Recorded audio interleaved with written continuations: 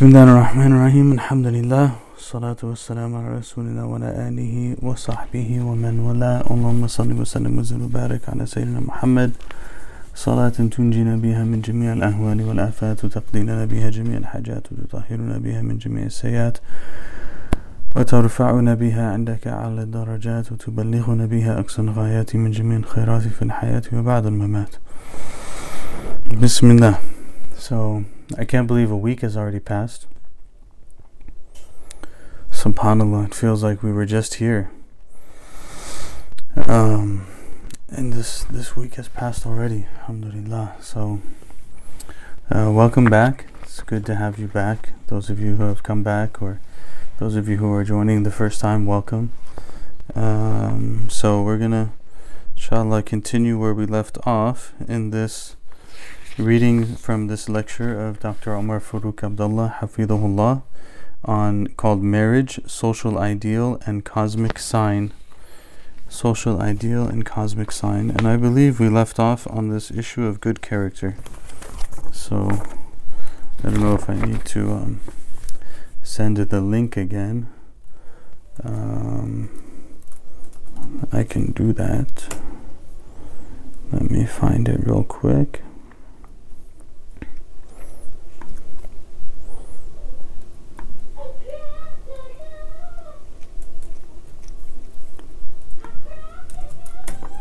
Alright, there's the link, and we're on page 4 because of the skip. So we were on page 5, but now we're on page 4 because of the moving of one of the sections before the other one. So page 4, because good character. So قال المحاضر حفظه الله تعالى ونفر الله إياه بعلومه في الدارين آمين.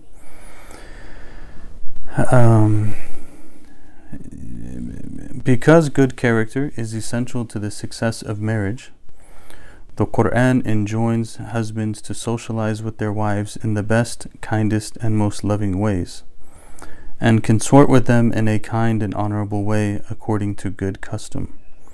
وَعَاشِرُوهُنَّ بِالْمَعْرُوفِ.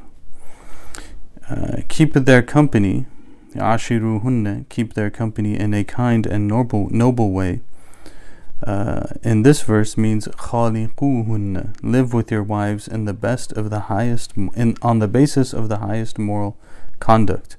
The Arabic verb ashiru is reflective and reciprocal. It means you live with them in a good way, and they in turn will live with you in a similarly good way as a response to your beautiful comportment. By such mu'ashara, close association on friendly and intimate terms, saying and doing beautiful things with each other, marriage creates a true and exemplary community between husband and wife. Thus, some great scholars say that this kindly association of husband and wife, al-ishratun hasana, is the purpose of marriage, just as they say that sukoon, serene repose, is the purpose of marriage, since it is the product of such kindly association. So this little section here is building on the one before it. The one before it had emphasized the importance of good character, and was saying that that marriage really is about good character, and doing what's right in a marriage is related to one's good character. And so then he continues and develops this point further, basing it off the verse 419 that says وَعَاشِرُوهُنَّ بِالْمَعْرُوفِ, that live with them in, he translated as keep their company in a kind and consort with them in a kind and honorable way according to good custom. So ashiruhunna has to do with ishra, being together, and being with one another and interacting with one another, bil ma'ruf, by that which is good. And what's interesting about the word ma'ruf is that it is, we usually translate it as doing what's good. So, al-amr bil-ma'ruf, commanding towards that which is good. But al-ma'ruf is ma'ruf. And that's what's interesting about the word, is that which is good has an element of custom in it. So, yes, there is generally like things that are good to do in a relationship, and there are generally things that are bad to do in a relationship, right? Like there's certain walls on kind of like each side of the interaction, but in the middle there are different ways of what that might look like, and that's important. One of the challenges sometimes that I think that we have in our community in particular is that, and especially for people who are kind of like born and raised here, is that we actually are influenced by the cultures of our parents more than we think we are. So I can say, for example, that when my wife and I got married, we weren't concerned at all that I was half Pakistani and half Canadian and that she was Afghan, because we were under the impression that we were American. And because we were American, we actually, our culture is the same. And even if our family's cultures were different, that's not really an issue because we're American by culture. And although that's true, it's also at the same time paradoxically not true because I am still the child of my parents and she is still the child of her parents. And what she has customarily understood to be good in a relationship is very much influenced by what she saw and what she's heard and what she's been exposed to in her family and greater family environment. And what I customarily think to be good in a relationship is greatly influenced by those same factors, but obviously they're different in my case. So I think it's just important to recognize that, and to recognize that there is a level of subjectivity in what is ma'ruf. It's not entirely subjective. It's not completely up for grabs. You can't like yell at your spouse and call them a himar, a donkey, and then say, well, this is in our custom, it's not really a big deal. No, that's a line that you've now crossed. And certain things are going to be good irregardless, but there is some level of flexibility there. Nonetheless, the point here is that we interact and live with our wives and our husbands according to the basis of the highest moral conduct, and this is the real issue here.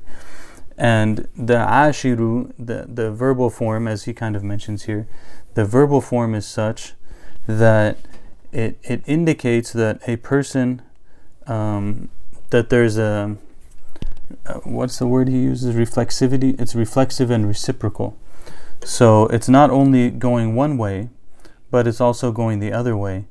And and at the same time, when it comes from one side, it will usually come from the other side as well, assuming the absence of some sort of extreme case.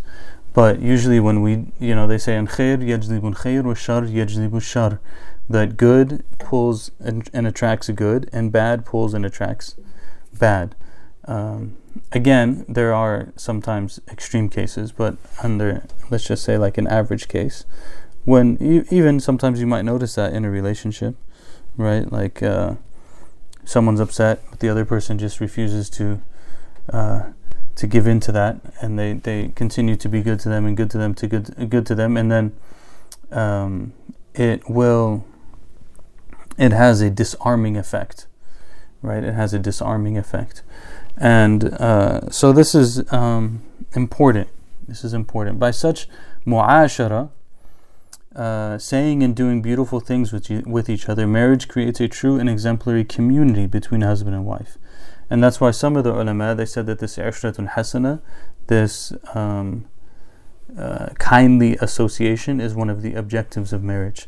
There's not like there's a level of ijtihad in that, a level of discussion and reflection and personal opinion in that. Like what will we say is a objective of marriage? We can say that sukoon is one of the objectives because of the verse, and you could say that this is one of the objectives because of the other verse, and so on. But nonetheless, these are things that we are seeking to have in a relationship between a husband and wife. There's a question in the chat box about recordings. The recordings of the sessions the audio recordings are on SoundCloud. They'll be up. The previous ones are up, and the future ones will be uploaded as soon as we can. And then the SoundCloud automatically syncs with iTunes podcasts. So all of the classes that I teach at the Majlis are on those two platforms. You could find either of them, whichever one you prefer, this and previous ones as well. So that's, again, this issue of dealing with each other in a beautiful and good way. Again, this is really the ultimate training ground.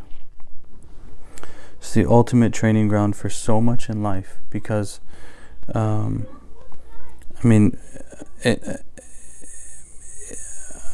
guess just by way of repetition, one of the major issues of our religion is good character. Good character is one of the major fruits of the religion of Islam, to the extent that some of the early Muslims, they used to say that tasawwuf is adab, that the spiritual path is a path of good manners and character, and whoever is better than you in that adab and good character and manners, then they're better than you in spirituality. And Ibn Qayyim al-Jawziyah, he said, rahimahullah, that rather the entirety of the religion is adab. The entirety of the religion is adab, manners and character. And the one who's better than you in manners and character, then they're better than you in the religion itself. And so where is the major training ground for good character? Is in our families. And alternatively, one of the major challenges can be that if we are raised in an environment of bad character and bad manners and so on and so forth, learning to overcome those things that we experience can very much be a part of that journey as well, right? But in any case, this relationship of husband and wife is one that is supposed to foster that, and one where we are supposed to be able to work on that to the best of our abilities. And if we're able to do so, then that's the seed of beautiful and beloved community that is there in the family relationship.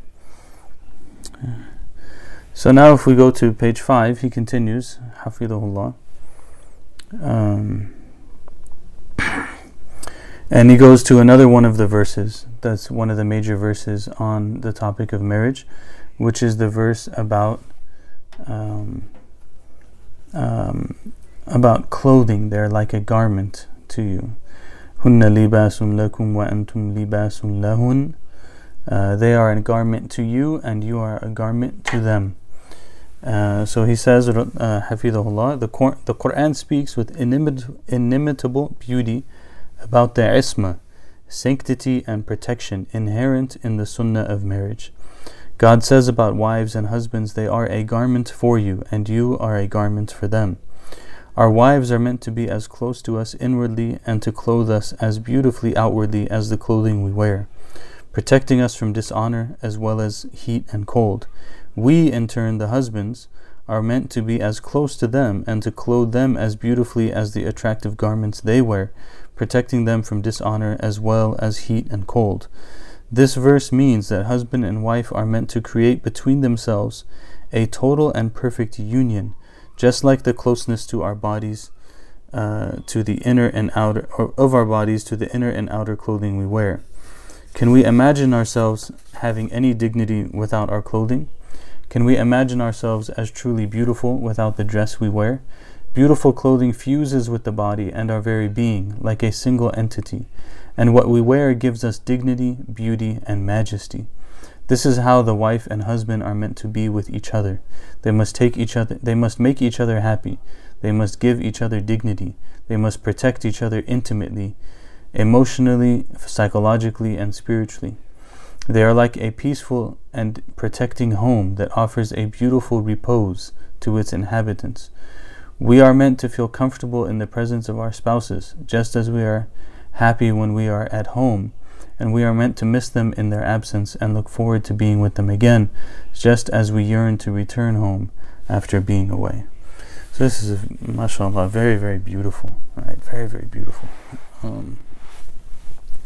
So let's look at it piece by piece. The Quran then emphasizes the beauty and the sanctity and the protection of the relationship of marriage by using the metaphor of clothing. You are a garment to them, and they are a garment to you.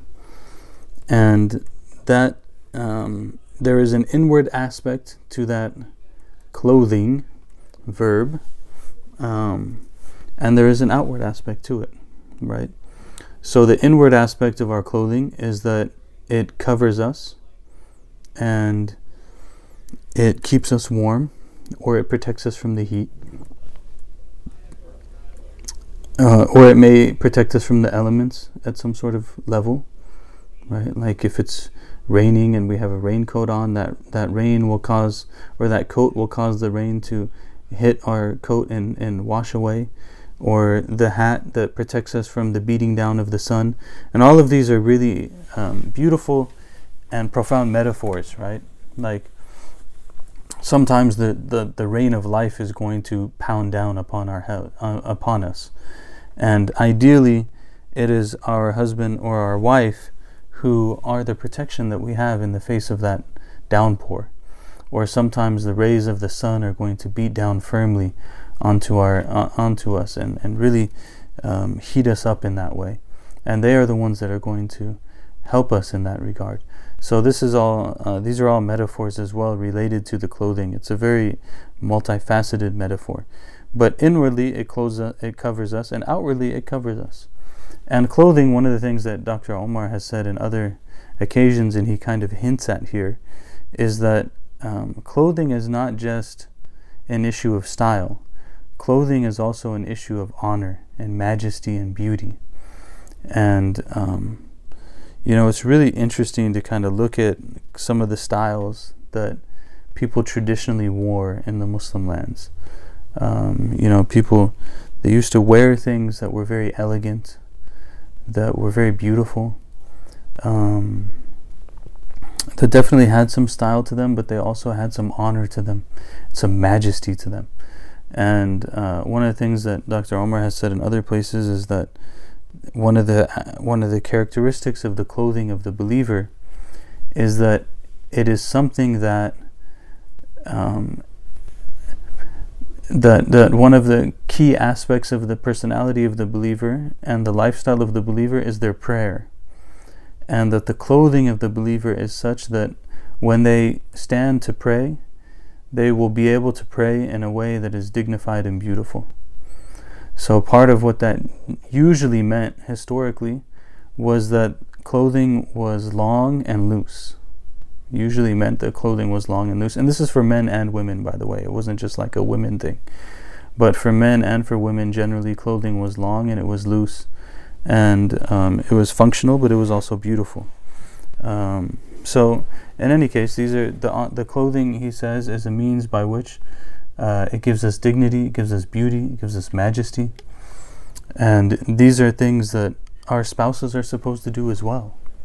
That they bring out the best in us, they protect harm from coming to us, they make us even more beautiful than we already are, which is not to say that we're not, but they make us even more beautiful.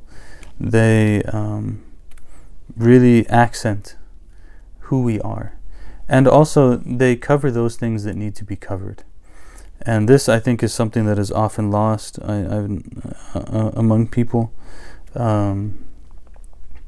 which is that one's relationship with their spouse is the business of them and their spouse. It's not the business of their mother. It's not the business of their aunt and their uncle. It's not the business of their in-laws.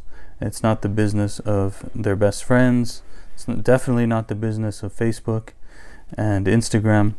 It is their business. Yeah, you can choose to share some things. That's up to you. You make your own decisions. But the one that really becomes, that you see oftentimes having a lot of consequence is especially when in-laws and parents are involved in like everything that has to do with the relationship. Obviously they're around to give advice and to help and to support and stuff like that. But the one that you see particularly is specifically when people have an issue, and then they immediately, when they have an argument or they have a disagreement or whatever it might be, and this is again excluding extreme situations, But say you had like a regular fight, you got in an argument, you got in a fight, you had a difference of opinion, it got heated a little bit, and it didn't get too crazy, regular marriage stuff, and then the first thing you do is you go tell your best friend. The first thing you do is go tell your spouse or your parents or whatever it might be. Those things are hard to overcome, and even there's a story about one of those that happening one time, and the parent saying to the child, when you have these situations, if you don't need me to be involved, please don't tell me about them, because you guys will get into an argument today and you'll tell me about it, and tomorrow you'll forgive your spouse, but I won't, because I'm your parent. So now there's like something that's there in the relationship that didn't need to be there. Of course, if there's an issue and reconciliation is needed, and counseling is needed, and good advice is needed, and so on and so forth, there's no harm in that, and going to people who are people of sound and good advice. If your parents or your in-laws are of that category, then alhamdulillah. If they're not, then share it with someone else. There's absolutely no issue in getting help when help is needed, but this habit of like venting all the time, it's kind of like, to use the metaphor of the shirt, it's like as if you're walking around just like lifting up your shirt all the time, exposing yourself, your back is showing, your things are like being exposed that shouldn't really be exposed, because those are supposed to be between you. So this metaphor is a really, really important metaphor, and a very beautiful one. And so he says they must protect each other intimately, emotionally, psychologically, and spiritually. I recognize that when we talk about these things, oftentimes people will look at it and be like, well, that's not reality, or this case is not this way or that way, or whatever. We're not here talking about like the details of every single situation. We're here talking about what things are supposed to be like. And at least, even if our realities might reflect some level of discrepancy with that ideal, it's still important to lift up the ideal and make it known that this is actually what we are striving for, and this is why Allah created this relationship. It's very important, because sometimes we get into this rut of like, every relationship's just going to be bad, and every man has all of these qualities, and the woman just has to be patient with it, and every woman has these qualities, and every man just has to be patient with it, and women and men don't really get along, they just like tolerate each other so they can have kids and the human species can continue, and like whatever, and that might be actually like in some cultures, in some places, what the relationship has come down to, but that's not the way that it's supposed to be, and that's not what Allah talks about marriage being in the Quran, nor is it in any way what the relationship of the Prophet ﷺ was with his wives. It definitely was not that way. They were deep and intimate relationships of love, of mercy, of sakina, and of supporting one another, again, psychologically, emotionally, spiritually. We are supposed to long for the company of our spouses when we're away from them, just like we long to be back in our homes when we're away from home. That's the way that it's supposed to be. And if it's not that way, some cases can be rectified, and but a lot of things in life can actually be rectified with good intention and some patience and catching them in time. Sometimes too much water is under the bridge, and it's hard to believe again. But assuming that's not the case, we can always work to do better and better, inshallah. Okay, so we'll continue.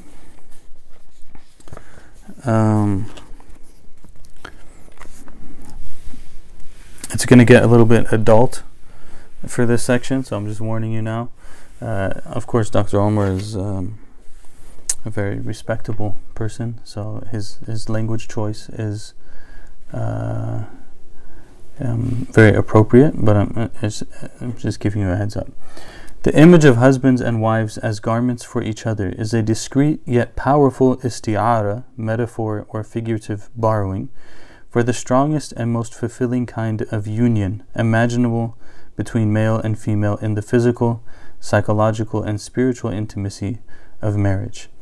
In Arabic, when we say لَابَسَ الشَّيْء, one thing covered another like a garment, we mean that they both became so closely and tightly connected that they appear as a single thing. So this is now hinting at not only the emotional and spiritual relationship of the husband and wife, but also the physical one. That the physical act of intimacy between the husband and wife is not only an act of physical intimacy, but it's an act of spiritual and emotional intimacy as well. The historical context for this verse was in conjunction with the new prophetic legislation instituting the fast of Ramadan, in conjunction with the doubts the believers had at the beginning if they were allowed intimacy with their wives during the nights of the fast. The verse not only allows conjugal relations, its beautiful metaphor emphasizes the mutual needs of both husbands and wives for such intimacy with each other. So basically, there are stages in the revelation of Ramadan, or like the legislation, I should say, of Ramadan. That part of the legislation at some point of Ramadan was that like once you whatever eating or relationships you're going to have and stuff like that, you have to do it before you sleep. And then there was like an incident with a companion who came home from work and he fell asleep, and then and the question started to arise, like, okay, are we allowed to have relations with our spouses during the night or not, after we wake up, before Fajr or not, and so on and so forth. And so this verse was clarifying that and saying that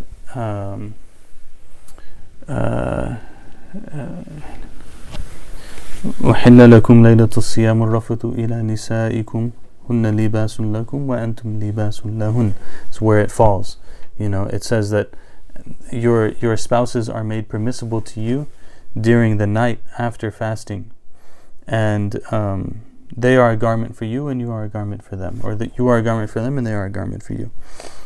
So he's getting at the context, and this indicates that there is a need from both sides for that relationship. And I think this is important also to just kind of note, without getting into too much detail, but that the physical relationship of marriage is a right of both the man and the woman in the marriage. This is not just like an issue of the man,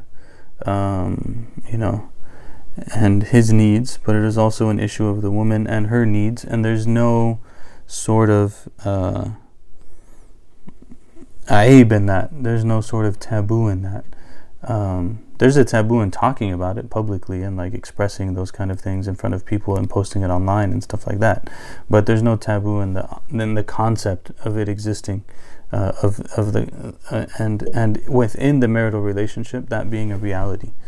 Okay. Just as they must eat and drink after breaking fast, both of them must also be allowed amorous contact with each other.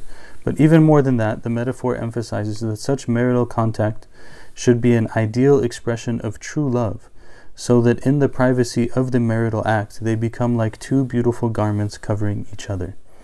So this is not just like a purely physical act that has no sort of emotion or spirit to it, but rather it is an act of true love, and is an act of two beautiful garments covering each other. Okay, 6:52. Let me see what we have left. Bismillah. God created the world in pairs.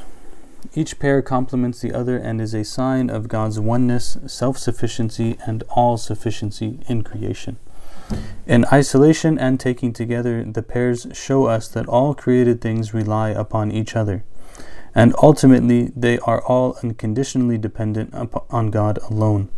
Night balances out the day, the dry season offsets the rainy season, winter counterbalances summer, sleep renews us after wakefulness, toil and trouble. Our right sides parallel our left sides in perfect symmetry and work in harmony with them, and the female and male go perfectly together. At the level of marriage, the husband is meant to suit the wife. while the wife is just as suited for the husband. Together they make possible biological generation, children, the family, and civilized existence. This is why marriage is one of the cosmic signs of God's oneness, and among His signs is that He created mates for you from among yourselves, so that you might find rest in them, and He bestowed affection and mercy upon you. Truly in that there are signs for people who reflect. 30:21, which has come up before. But even on the broader social scale, beyond the institution of marriage, healthy and respectful relations between men and women are essential to a dynamic society and vibrant culture. Thus, the Prophet ﷺ affirmed the full humanness of both genders, the male and the female. He said, "Women are nothing less than the full sisters of men." Shaqa'iq al-nisa, shaqa'iq al-rijal, meaning they are counterparts of one another. They are two pieces that fit together, one not being superior over the other, but each complementing the other. This, I think, is a very important point that he's making here, that as we've seen leading up to this, that the relationship of marriage is one of complementing one another, of love, of tranquility, of peace, of mercy, of growth, of good conduct and character, and so on. But it's not only in the relationship of marriage that this must be manifested. The relationship of marriage is the pinnacle of the relationship between male and female, but the relationships of males and females to one another in general remains of utmost importance. And this really is extremely, extremely important, and it's increase. It seems like it's rare to find situations where this really manifests itself in the way that it should. I don't know about the title of the topic, but of the articles, but my wife had written 1 or 2 articles on this. In retrospect, I'm not so sure about the title, but in any case, it's called Co-ed Love for the Sake of Allah on Virtual Mosque. So she wrote on that article, like, what are some of the foundations for that relationship to actually be sound? For me to have a relationship with my sister, for my sister to have a relationship with her brother in faith, who are not related, for them to have a reasonable and sound relationship that was within the guidelines of the Sharia and shows really what can happen in like an appropriate way. And of course the 4 P's are a big part of that we talked about before, the 4 P's of purpose, professionalism, public space, and public and personal space. And these kind of like guidelines of the interaction are what make it possible. So when people say, like, can girls and boys be friends with each other? I think a lot is kind of lost in definitions and words. So like what one person might mean when they say friend might be something different than what someone else means when they say friend. Can there be a respectful relationship between a man and a woman who are not related to one another that is for the sake of good and within boundaries of what is acceptable? Yes, there can be. But there are conditions for that. And amongst them is taqwa, amongst them is an appreciation of the guidelines of the Sharia in the relationship. And when those things are there, then it can be done in a way that is appropriate and good. And if they are not, then it is likely that things will slide and slip as they go along. But that relationship between men and women is a foundation for a successful society. That if men and women don't know how to interact with each other in a way that is honorable and decent and respectful, then you will have the entirety of society falling apart. And I think that this is, at least in our present time, a huge problem in American culture. At least from what I can remember before I became a Muslim, this was a huge problem in American culture. I'm not really in those kind of spaces and conversations in the way that I used to be, also because like my work is in the Muslim community, so I'm not exposed maybe to some of the things that other people are exposed to. But it seems to me like a lot of interactions are full of disrespect, and at least if not said, it is the intention or the feelings that are motivating the relationship or the interactions are ones that we would consider to be disrespectful, and not appropriate, and so on and so forth. So, but nonetheless, that is something that must be figured out. And the society of the Prophet ﷺ was not a society where men and women never interacted with each other. It was a society where men and women interacted with each other, and where they dealt with each other, and they had relationships, and they had conversations, and they knew their limits, and they knew what was acceptable, and they knew what wasn't acceptable. And sometimes they crossed those limits, right? I mean, like, the society of the Prophet ﷺ wasn't like some utopian society where nobody ever committed a sin. Sometimes those limits were crossed, but they were understood in terms of what is our interaction going to look like. And I think that for us as a community, this is one of the most fundamental issues. This is one of the most fundamental issues for Islam in America, is how are we going to navigate this? Because if we can't build community spaces where men and women can interact with each other with a mutual understanding of what is acceptable and reasonable and so on, and what the limits on that are, then we cannot have community in any sort of serious way. And people are not going to be able to get married, because it's hard to get married as it is. And if you don't have a community space where people can interact with each other, it's not going to happen. And we're going to have big problems if we can't figure these things out. And it's not that everyone has it wrong necessarily. Like, sometimes some cultures might be more strict on these things, some cultures might be more lax on these things. What's important is that there's a mutual understanding of how things should be. In our centers, oftentimes because of the combination of the diversity of cultural experiences as well as the absence of any sort of authority, these things are just really confusing. Nobody really knows what to do. And this was a big issue that I dealt with when I was in the masjid as an imam. And it was a big problem, because like some women, for example, if I would say salam to them and ask them how they're doing, it was inappropriate. And some women, if I didn't say salam to them and ask them how they're doing, then they were offended. So now you're like, what exactly do you do, you know? And so over time you have to kind of like develop some sort of mutual understanding with the people. But this is like, how do you do that on a community level? It takes some consistency, it takes some authority. But those are really, really important things to work through. Ideally, the Muslims can do this. And again, in the community of the Prophet ﷺ, they had figured that out at some level. It wasn't that these people didn't know each other. Even there's an interesting narration of the wife of Abdullah ibn Mas'ud radiallahu an going to the house of the Prophet ﷺ to ask him a question.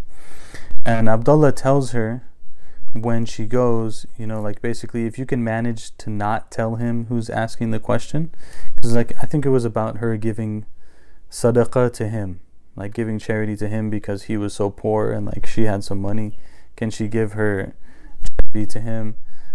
So he said, like, basically, if you can get around to not saying who the question is from, try to get around that, right? So she goes, and she goes to the house of the Prophet ﷺ, and she's going to ask this question. And Bilal radiallahu an is the one who greets her and takes the question, and then like takes it in to the Prophet ﷺ to pose him the question, and then he's going to take the answer out. It wasn't always that like they got a direct meeting, but like sometimes the Prophet's doing his thing in his house. There's someone who's like watching the door, and they might field issues as they come, and when they need to ask the Prophet, they'll ask the Prophet. So they Bilal takes the question, and he goes into the Prophet ﷺ, and he tells him, this is the question. And the Prophet says, now up to this point, keep in mind that she didn't say who she is. Okay, she didn't say who she is when she comes to, the narration doesn't have that in it. So Bilal, he poses the question to the Prophet ﷺ, and the Prophet asked Bilal, he said, who is the one who asked the question?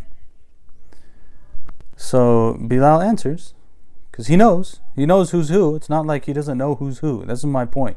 Sometimes we have this understanding in our community as like, you can never know who somebody's wife is, or who somebody's child is, or this is like the most dishonorable thing that could ever happen is that someone knows that this is my wife or whatever.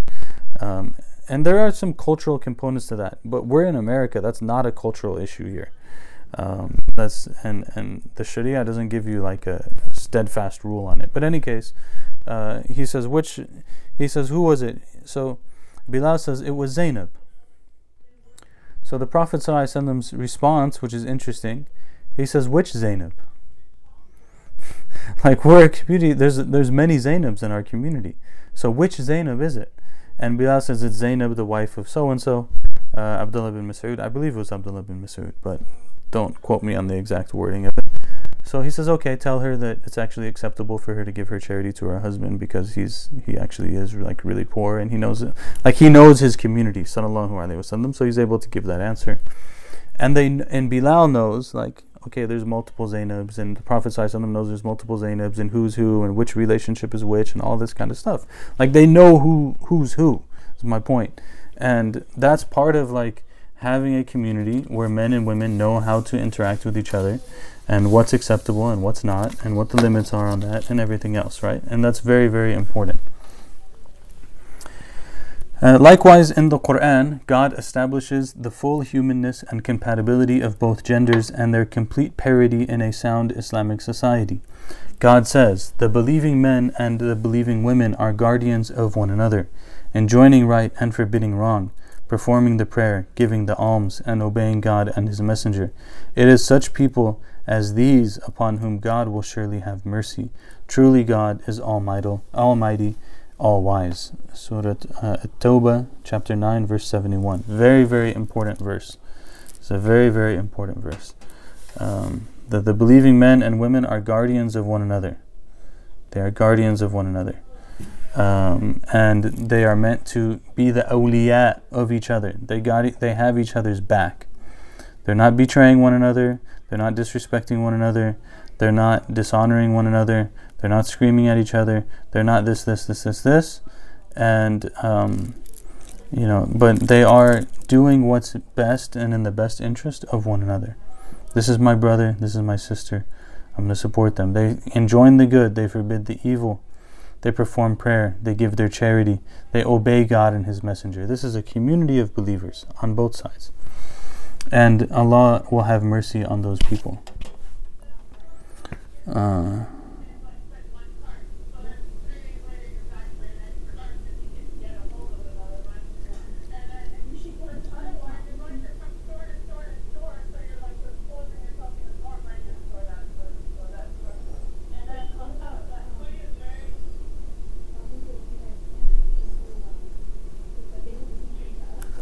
Okay, this is good. Someone sent a question. I'll get to that, inshallah, at the end. Again, if you have questions, you can send them in the chat list, and we'll get to them, inshallah. And it's good for me to see them. That way I know how much time to allot for them, inshallah. So that's a great question that was put there. This late Medini's verse is one of the great principal and foundational texts of Islam. It declares the mutual guardianship, walaya, of believing men and believing women as one of the central principles underlying the strength and success of the ummah in this world and the next. This mutual guardianship of men and women is the mark of truthfulness and sincerity between Muslim men and women. And it is a standing proof of their true belief in God. They must both work together for what is good and righteous as friends, allies, counselors, mutual protectors, and guardians. The social standing of a Muslim woman, therefore, is not based on the fact that she is some man's wife, daughter, marital or kinship relation, or tribal member. Rather, her social standing is based on her mutual devotion to God and His Prophet, and her individual commitment to the rights of worship, obligations, and general duties of Islam. So a woman need not be only defined in regards to some sort of relationship to a man, but the ultimate definition of anyone, male or female, is in relation to their relationship with God, as a servant of God, as a worshipper of God, and that is the primary interaction.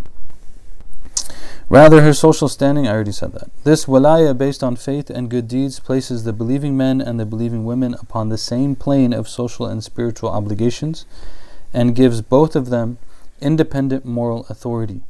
Neither gender shall be abjectly subservient to the other as if they lacked sound understanding and insight of their own. So no, this isn't like the one gender is serving the other. Both of them have capacity, both of them have intellect, both of them have the ability to worship God. Both of them have the ability to think, to process, to engage, to have opinions and insights of their own. And this is a foundational principle of the society and community of the believers, that the men and the women of that community are to support one another, are to be there for one another. And it's extremely important. Yes, we have adab. Yes, we have limitations, we have guidelines, we have to have honesty with ourselves about how we feel and our internal feelings and so on and so forth, but there is still a way that can happen. And may Allah help us. And this is not, I think that sometimes, let me just say that different cultures have different approaches to this. Even within like the Arabs, you might have different types, various Arab communities that have different approaches. Afghans have an approach, so and so have an approach, so everything else.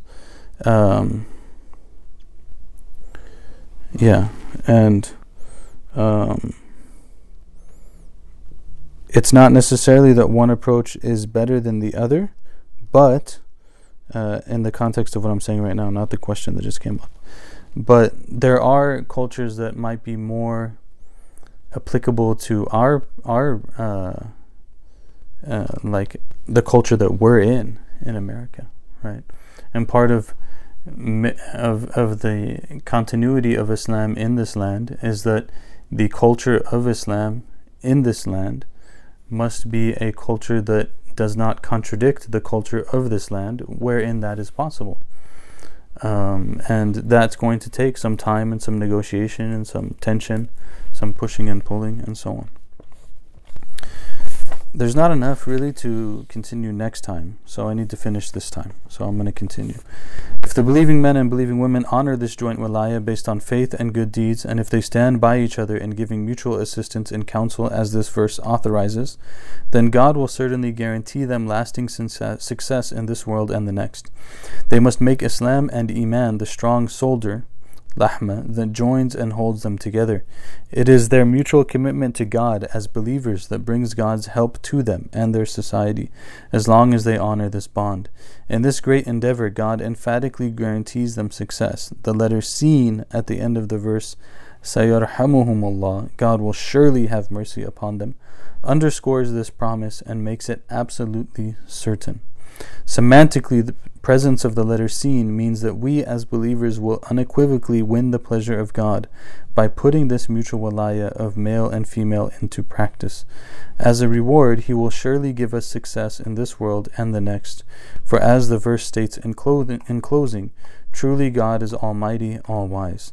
Thus, His is the absolute power and perfect wisdom that can easily accomplish this amazing feat, as difficult or impossible as that would be for us on our own. This is a remarkable paragraph, because basically what he's getting at here is that if we can figure out how to have an appropriate and correct relationship between men and women on a societal level, that will gain us the mercy of God in this life and the next.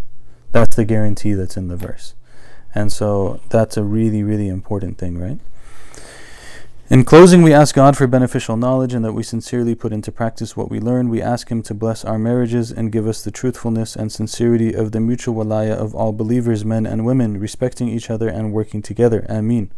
May God empower us and give us the wisdom to live Islam in a way that pleases Him eternally and gives us and our societies lasting success and happiness. Ameen. That's the end of it. Let me move to the questions that are here. Look at this hadith first real quick.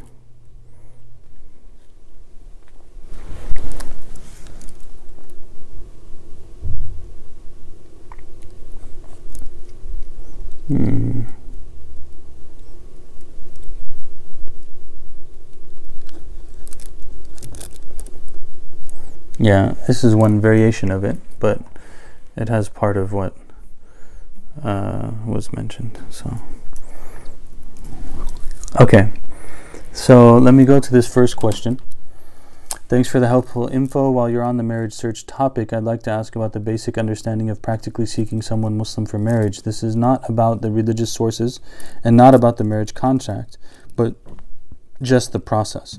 How can or how should the search for someone Muslim for marriage in the U.S. occur?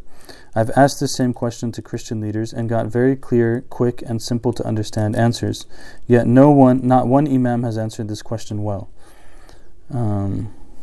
There is serious Muslim marriage crisis. Many Muslims are not getting married, plus high divorce rate, as you acknowledged. As a follow-up, if you answer to my prior question, is the process to find someone compatible for marriage in the U.S. is through community or through family or friends or the like, then my follow-up question is, for a convert, revert, or suppose there is someone without any family who is a Muslim, then how can or should the search for someone Muslim for marriage in the U.S. occur?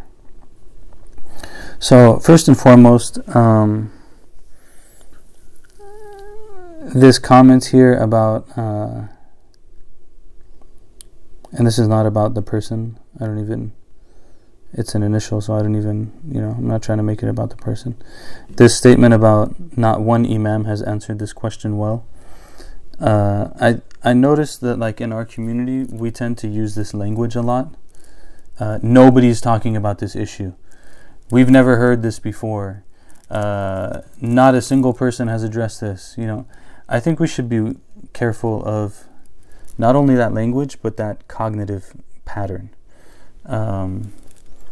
It's just a far-reaching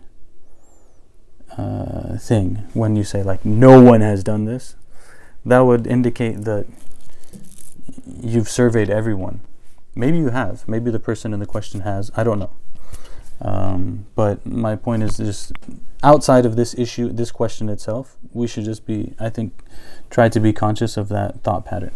Now, to get to the actual question. So, in my opinion, the most primary way that this happens is through someone's engagement with a community. Whether that's a functioning masjid community, whether that's a college campus community, whether that's some sort of other community space, whatever it might be, but it's some sort of Muslim community space.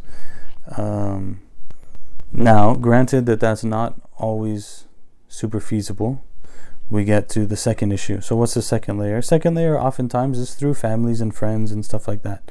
It is true, there is a major crisis. And part of that crisis is because of the two things that I've just mentioned are two things that we don't really do so well in. So it's not always the case that people have some sort of functioning community life, and it's not always the case that people have some sort of functioning family life that enables them to be able to use those resources to be exposed to other people. And I think that that's part of just kind of like the reality of America in general. That's a long-standing issue in sociology, this issue of the collapse of community in American society and why, and so on and so forth.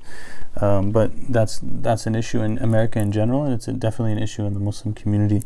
So there's also things like these online platforms and so on and so forth.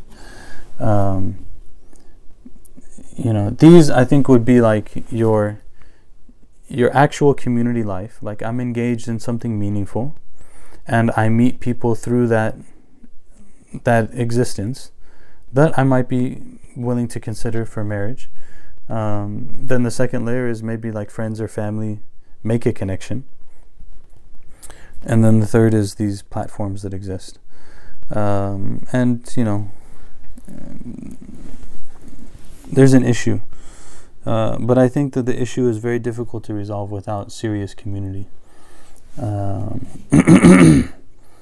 Suppose a person is a convert or a revert, then, they might not have family, but they could use those other platforms. They could use a platform of community. They can use a platform of friends, or they could use one of these like online Muslim match things, assuming they're using them in a decent and respectable way. Right? And it's not easy. Like, I'm not making this out to be some sort of like cakewalk. It's not easy, but all we can do is continue to try to build community and to build solutions for it. And may Allah give us tawfiq. What happens if the urf of two people conflict, the customs of two people conflict, which urf custom takes precedence, and how is this decided? I ask this because from my observation, some urfs are de facto deemed more legitimate or Islamic than others. That's true. I mean, I think that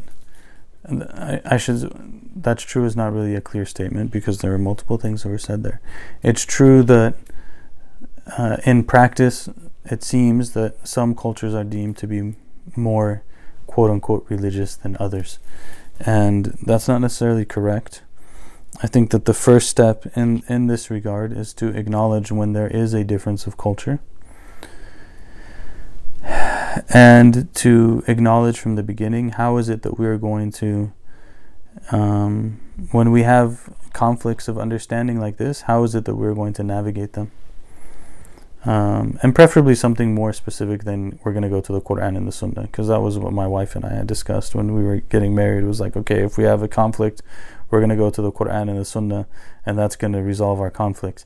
And then we studied the Quran and the Sunnah, and we realized that there's a lot of opinions, and sometimes how we understand the Quran and the Sunnah on a given issue is actually impacted by culture. And so, I think that in a relationship, most everything in the end is is navigated through mutual conversation and discussion, and not just like, insofar as it's possible, not putting up walls where there don't need to be walls. Okay, let's discuss, let's talk about it, let's see. And if we can't come to some sort of agreement amongst ourselves, let's try to, who else can we talk to try to get a better perspective on this, and hopefully that person will help rather than hurt. Some things by culture are actually more quote unquote Islamic. Some things are not, like colors that are acceptable. There's an interesting thing my wife taught me about, like for example, like a lot of Arabs who separate when you visit, like if the men are together and the women are together, the men won't speak to the women at all, like the woman of the house or whatever. But in her experience with Afghan culture is that even though they'll separate, if the male guest doesn't specifically thank the female host for like the food and praise the food and stuff like that, then it's considered extremely disrespectful. So now you have two different things. It's not that like, is there a clear ruling on the Sharia, like which one is more correct or something? No, but we need to come to some sort of understanding of which one we're going to go with. Otherwise, you're going to have a problem, right? So these are things that need to be discussed and worked through.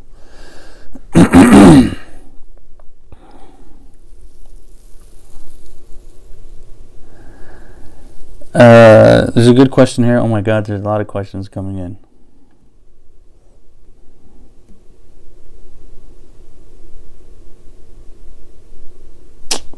I have a question in regards to interacting with the opposite gender. I know you mentioned we can with certain boundaries. Growing up, I was under the impression that it was haram, so I refrained as much as possible from interacting with the opposite gender. As an adult, I find myself struggling in mixed gatherings of men and women. Do you have any advice on how I can overcome that?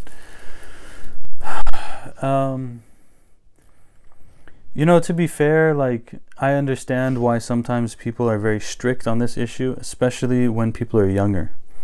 Because like as you get older, you have more restraint, you have more self-control, you have more introspection, you have more of an understanding of who you are and who other people are, and so you're able to navigate boundaries more successfully. When people are younger, they don't always have like that level of introspection and restraint and so on and so forth, and so it can be kind of difficult for them to engage appropriately. Nonetheless, this is one of the consequences of not figuring that thing out, is that later on it's going to become difficult. And but it's hard to answer this question because a lot of these things are situational. Like there are certain mixed gatherings that we should be uncomfortable in because they're kind of like borderline, or they're definitely not okay. And then there's other mixed gatherings that, like, it's probably okay and safe. But if we're not accustomed to interacting with the opposite gender, it's not a bad thing to err on the side of safety, because there's a lot of subtleties of interactions that maybe we don't really understand. And it's going to take some experience and some time to start to understand those things. So if we're a little bit cautious and err on the side of safety and stuff like that, that's okay. But be around people that you trust and know what your absolute limits that you're not going to cross are. Listen to yourself. If you feel uncomfortable, then you don't have to force yourself to do something that you feel uncomfortable in. That's like if someone has a level of discomfort or a level of shyness or whatever it might be, that they're uncomfortable in mixed gatherings, there's nothing wrong with that. The Prophet ﷺ encouraged us to have modesty and shyness. And actually there's a narration where one person was blaming another one for his shyness and modesty, and the Prophet ﷺ told him, don't لا تعبه في الحياء فإن الحياء من الدين. Don't give this person a hard time because of their shyness and their modesty, because that's part of the religion. So like we shouldn't force ourselves into the other extreme either, and try to work through it over time. What is your advice on the challenge of bringing up a potential to your family when they are a different ethnicity? We're going to end up like having to have a whole question and answer session next time, maybe. Maybe we should do that, because I know there's a lot of questions on these kind of things. And anyways, what is your advice on the challenge of bringing up a potential to your family when they are a different ethnicity? I think that that's a battle that we should try to fight early on, even before there's a potential. So if I know that my family has this difficulty with other ethnicities, then that's something that I should be actively engaging with over time, even if I don't have anyone in mind. And even if I might end up, but even if Fulan might end up marrying someone of the same ethnicity, they should still fight that battle, because it shouldn't be there in the first place. But at the same time, we should listen to our parents too, because sometimes what they're expressing is real. Like, maybe they're expressing that they want to be, they won't really feel like they can be close with that person if they're not the same ethnicity. And there is some truth to this. Like, there are difficulties in engaging cross-language and cross-ethnicity. There are. So we have to acknowledge that there can be some truth to that, and that our parents, we should not neglect their feelings too. But at the same time, try to work towards some sort of mutual understanding on it. And then, as I've said before, like, if you have someone in mind, you have, don't get their hopes up, and don't go down that relationship with them and build feelings and emotions and commitment and all that kind of stuff unless and until you're already willing to and engaging that battle with your family, if you know that that's going to be a battle. Just have the end game in mind. If there is someone a sister is interested in that she shares a community space with, what is the best practice for a sister to approach a brother and not make the space awkward for either of them, especially the pressure to say yes or no to the person? They should ideally involve someone else. Depending. Sometimes they should. First of all, this needs to be a community-wide understanding that there will be people who have interest in one another, and in order for that to remain appropriate, they have to be able to acknowledge that, while at the same time understanding amongst each other that if it doesn't work out, we can still be in the same space and there's no hard feelings and so on and so forth. And if the person's not interested, that's fine, we move on. We have to have this kind of understanding, otherwise there's no way to function as a people.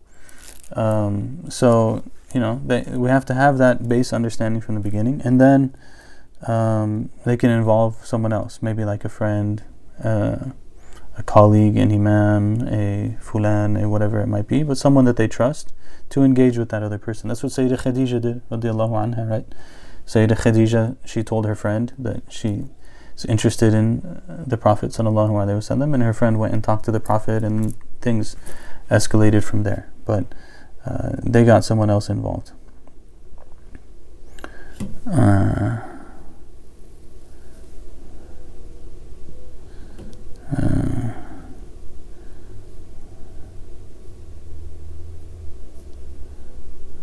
Yeah.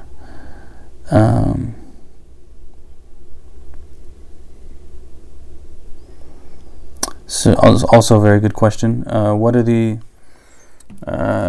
appropriate boundaries that you recommend for enabling single men, Muslim men and women to interact? I believe you were mentioning that our communities and college groups should promote this. So what are the specific ways for that? Should it be speed dating events, hiking groups, sporting events, movie nights, groups of men and women going out on a date, quote unquote, however you define that, etc.? So in the first, I think it was the first session, we talked about this idea of the 4 Ps and a lot of detail. Purpose, professionalism, public and personal space. I will say that I am, depending on who you talk to, kind of liberal on this, and depending on who you talk to, very conservative on this. I think I'm actually more on the conservative side, but like recreational things, I don't really think that's necessary, to be fully honest. I think that we should be people of purpose, and in being people of purpose, we can engage with each other. So there's plenty of things that need to be done in the world. We can build things, we can engage with things, we can share ideas, we can converse about politics, society, culture, we can help people that are in need, we can organize things, we can be involved in community affairs, so on and so forth. And in doing so, we should have opportunities to interact with each other. And if there's some sort of, in general, outside of that, like maybe that doesn't exist, so we have to do other things. If we have to do other things, alhamdulillah, like if we need to organize a hike that's for singles, that is chaperoned at some level, that gives people a chance to engage with each other, alhamdulillah, that's fine. Maybe speed dating, I don't know. I honestly don't really have a whole lot of great answers on this, but there are ways that can be done, and some of them were mentioned there. And I know that some of the masajid and stuff do organize those kind of things, and that's a good effort. Alhamdulillah, inshallah, may it be a means of khair. And I think that especially these are especially necessary if we have community spaces that don't allow the interaction of opposite genders in the first place, right? So generally in a masjid, there's not really a whole lot of space for men and women to engage with each other, so you have to have some other alternative. In MSAs, for example, I don't think that alternative is really necessary, because they're always praying together, they're always studying in the same areas, they're always attending the same meetings, they're always going to the same events. There's plenty of ways to interact without having to do extra stuff. But it's going to differ from place to place. At the Majlis, we haven't really had a whole lot of extra things, because it's kind of there's plenty of opportunities for people to talk to each other as it is.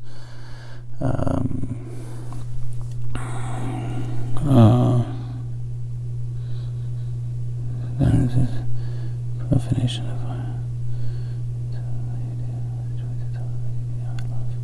There's a poem that was shared. I'm just going to copy it and paste it so that people can look at it if they like. I was in the position years ago of counseling a young couple. The husband was, mashallah, yeah. I was in the position years ago of counseling a young couple. The husband was very close to his mother, and for a while talked to his mother for advice, to the dismay of his wife. He finally realized that his wife should be his first confidant. Yeah, mashallah.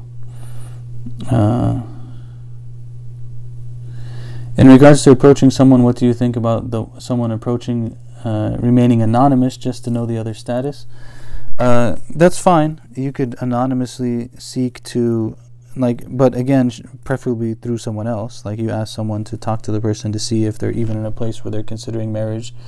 However, just to note that, like, and I have had a case like this before, where a brother wanted to consider a sister, and we did it anonymously, and she said she's not interested in marriage and so on and so forth.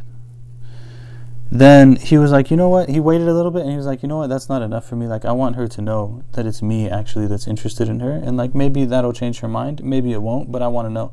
And it did actually change the sister's mind, that she was like, you know what, maybe I will consider them. And they ended up getting married in the end. May Allah bless them in their union. Purpose, professional, public, and personal space. Yeah, I would encourage going back to the first lecture. I think it's in the first lecture of this series on SoundCloud. You'll be able to find it, inshallah. Jazakumullah khairan. Okay, alhamdulillah. Looks like that's everyone. Great. Got through all the questions. Wonderful. I have no clue what we are going to cover next week. So, alhamdulillah, we finished now this topic. And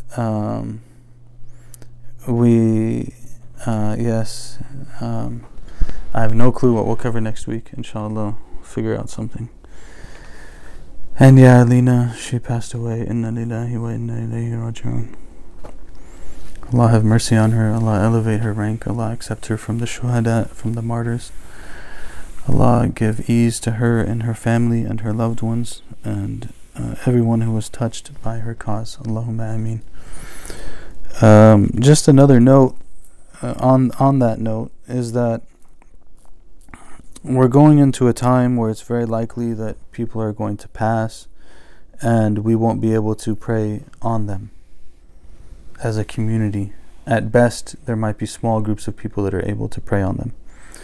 There are a number of different opinions in the law as to praying janazah on someone when you are not there, either at the janazah prayer, the funeral prayer, or at the grave, or whatever it might be. It's called Salatun Ghaib, the funeral prayer in absentia. And all I want to mention here is that there are different opinions on that act, but there are opinions, and especially in the circumstances that we are in, that allow a person to pray the funeral prayer upon someone whose funeral they missed. It should be after, like, they've been washed and so on and so forth, even maybe after they've been buried, but definitely after the body's been washed. That one can pray the funeral. It's just to face the Qibla, have wudu, say Allahu Akbar, read Surah Al-Fatiha, say Allahu Akbar, read Salat Ibrahimiyya, Allahumma salli ala Muhammad wa ala ali Muhammad, and then say Allahu Akbar, pray for the deceased, and say Allahu Akbar, and make salam to both sides. That opinion's not really allowed in the madhab that I follow, but nonetheless, I did that recently for a brother that I know. His father had passed away, and it was his desire that I would make it out to the funeral, and then as kind of like the days passed, they weren't allowed to do any more than just like a couple family members at the burial, and so I wasn't able to make it, and so I prayed the funeral prayer for him in my living room, with that intention. And I think that this is something that, as people begin to pass, may Allah protect all of us. This is something that is good to be aware of, that you can do that if you'd like to do so. For maybe loved ones or friends or people that you hear about that have passed away and you weren't able to be there, you can do that, inshallah. And that's it. Subhanakallah bihamdik, nashhadu an la ilaha illa anta, astaghfiruka wa atubu ilaik. May Allah give us all beautiful and wonderful marital relationships and beautiful families and wonderful families, and may He help us all to be people who model what it means truly for men and women to be supporters and guardians and protectors of one another. Allahumma ameen. Wa sallallahu wa sallam ala Sayyidina Muhammad wa ala alihi wa sahbihi wa sallam tasliman kathira. Assalamu alaikum wa rahmatullah. Good to see everyone. Take good care.